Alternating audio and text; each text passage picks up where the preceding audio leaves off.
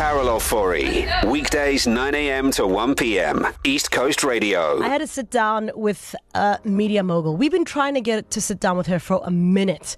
And I could only catch up with her in Joburg. So I got to sit down with her. We had a wonderful conversation. I learned so much from her. I tell you, when she arrived, she just looked glorious. Like, you see her Instagram, you see the pictures, and you're like, this woman is stunning. This woman is amazing. And you see her in person and you're like, wow, wiza, okay? Now, I know Anele from the radio world for a long time now, but I hadn't seen her in a long time. And she's really she just looks fabulous. Okay, so let me tell you the story. I interview her at our sister station, Jacaranda, out in Pretoria, in Midrand area, in Johannesburg. And I'm waiting for her to arrive. And I'm nervous. I'm looking out the window because I'm like, oh, when is this wonderful woman arriving? When is she arriving, you know? And there pulls up this beautiful Porsche, Baba, a white one. I'm like, that is her. That's definitely her, right? So I run downstairs and I say to security, please open the gate. Open the gate. She's here. And she drives in. As she drives in, it's a Porsche 911, okay? A white one. She comes out of the car. She's wearing this beautiful dress. Beautiful dress. It's like a blue, red, white, yellow dress. A beautiful dress. Long hair, face is looking beautiful. She's wearing these nude heels, looking tall. You know, nude heels make you look taller. Looking tall. She's got great legs. This is one thing we do know. And as she walks and she greets, and as she walks in, she's holding a bunch of flowers for me. For me, guys. I'm interviewing her. I should be bringing the flowers. She came with a bunch of flowers for me. And there was just so much excitement with her being in the building because a lot of us have worked with her, you know, within the industry. And of course, people who've admired her hard work also wanted to say hello to her. So it was just so awesome sitting down with this multi-award winning radio and television host. You know, she's an author, executive producer. She's a trailblazer, owner of a massively successful production company, one of the very first female radio breakfast hosts in South Africa. So trailblazer on so many levels and an all-round media legend. She's also celebrating, by the way, 20 years in the business this year. And she's generally a lot of people's favorite personality because she has such a big one. So we got to sit down, we spoke a bit, and we spoke about a few things. I asked Anele how she manages to do it all. You know, she does it all successfully, and she told me the secret to doing it all, and it was quite interesting. She touched on the importance of therapy and said that is how one does life well. We live in a city of generosity. There's two cities you can live in, scarcity or generosity. And if you don't believe that you live in generosity and things are abundant for you, they're not going to be. Wow. Because then you are obviously a citizen of scarcity where we're all scrummaging for things and all scrummaging for jobs. And I don't like you because you got that job and I don't like, you know what I'm saying?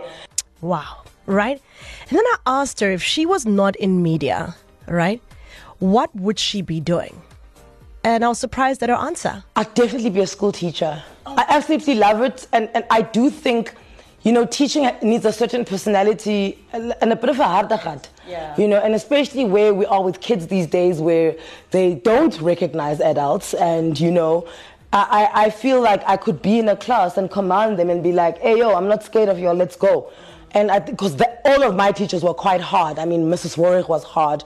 And when you say hard, they weren't like Haka or New Zealand hard, but they had strong personalities where you knew if you were going to that class, you were dealing with a superior. So let me tell you more about our conversation, right? I asked her about a few other things, including the new show, The Masked Singer, which is coming to South Africa, right? And her production company, Rose and Oaks, is going to be producing the television production. One of my favorite television productions, by the way. And she was quite candid around that as well. It's been a long time where we have a show where, because everyone's on their phones and you can watch your Netflix and you can watch your Amazon and you're watching your Apple show and I'm watching mine on Mnet and we're all separated. Just like that there's a show where everyone is going to come for that hour and be like, oh, hey, let's watch this. It's not a talent show, it's a detective show that happens to have a bit of music in it. Right. So the guessing thing is what keeps people intrigued and keep people coming back. But also, I just also think it's a chance to showcase now with the panel. Just showcase this talent because the panel on that talent must be very witty. Because that's why people are like, oh, can I present? I'm like, don't worry about being there. The presenter must actually be very bland. Yes, the panel is where it lies. And for me, it's just finding those people who are in the industry and are really talented and they've really been working hard, but you didn't suit a certain look or a narrative, but you're flippin' talented, you know. And luckily, I know those people because I am those people, and it's going to be lovely for us to cast that and to make sure that, because the panel, they say there must be a social commentator, there must be a comedian, there must be an on-air personality. So the format dictates what that person must be, but that's it. Wow. And then we also chatted about friendship, right? If there's one thing, you know, she's very good friends with Trevor Noah, Sizwe Dlomo. They're quite a close-knit friends, group of friends. There's quite a few of them, and they're all quite established in their careers and stand out in their careers. And I asked her about their friendship. She spoke quite candidly about that, including the fact that, you know, she says they were friends before they came into, you know, a lot of money and fame. They were friends way before that. And so their friendship is so solid and so beautiful.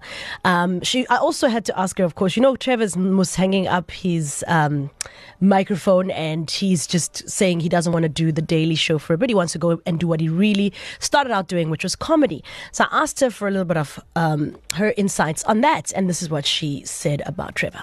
Listen, Trevor, the one thing I know is that if you think you're done, you know, like rap it, you go. And I've always said, you know, they won't listen because that's not how it's always been done. Yeah. But you must be the person to change it. Tell them you want a year off.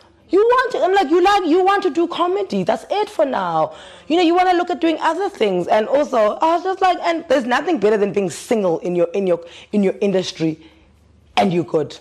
And when I say single, that you're not single because you signed to East Coast Radio. I'm not single because I'm signed to 947. Yeah. But if I had to leave or you had to leave, now you're single. Then all of a sudden, every media house in the country is like, Carol is single. Let's approach her. Then you would see who actually also wants you on their team. You know, so we had long conversations around that, and we advise each other. So a very candid relationship they have, and a beautiful one at that. It's organic. I mean, even in the pictures, you can see that this friendship is organic. It's super celebrity, like the group of them, but you can see it's such an organic relationship. Carol Ofori, weekdays 9 a.m. to 1 p.m. East Coast Radio.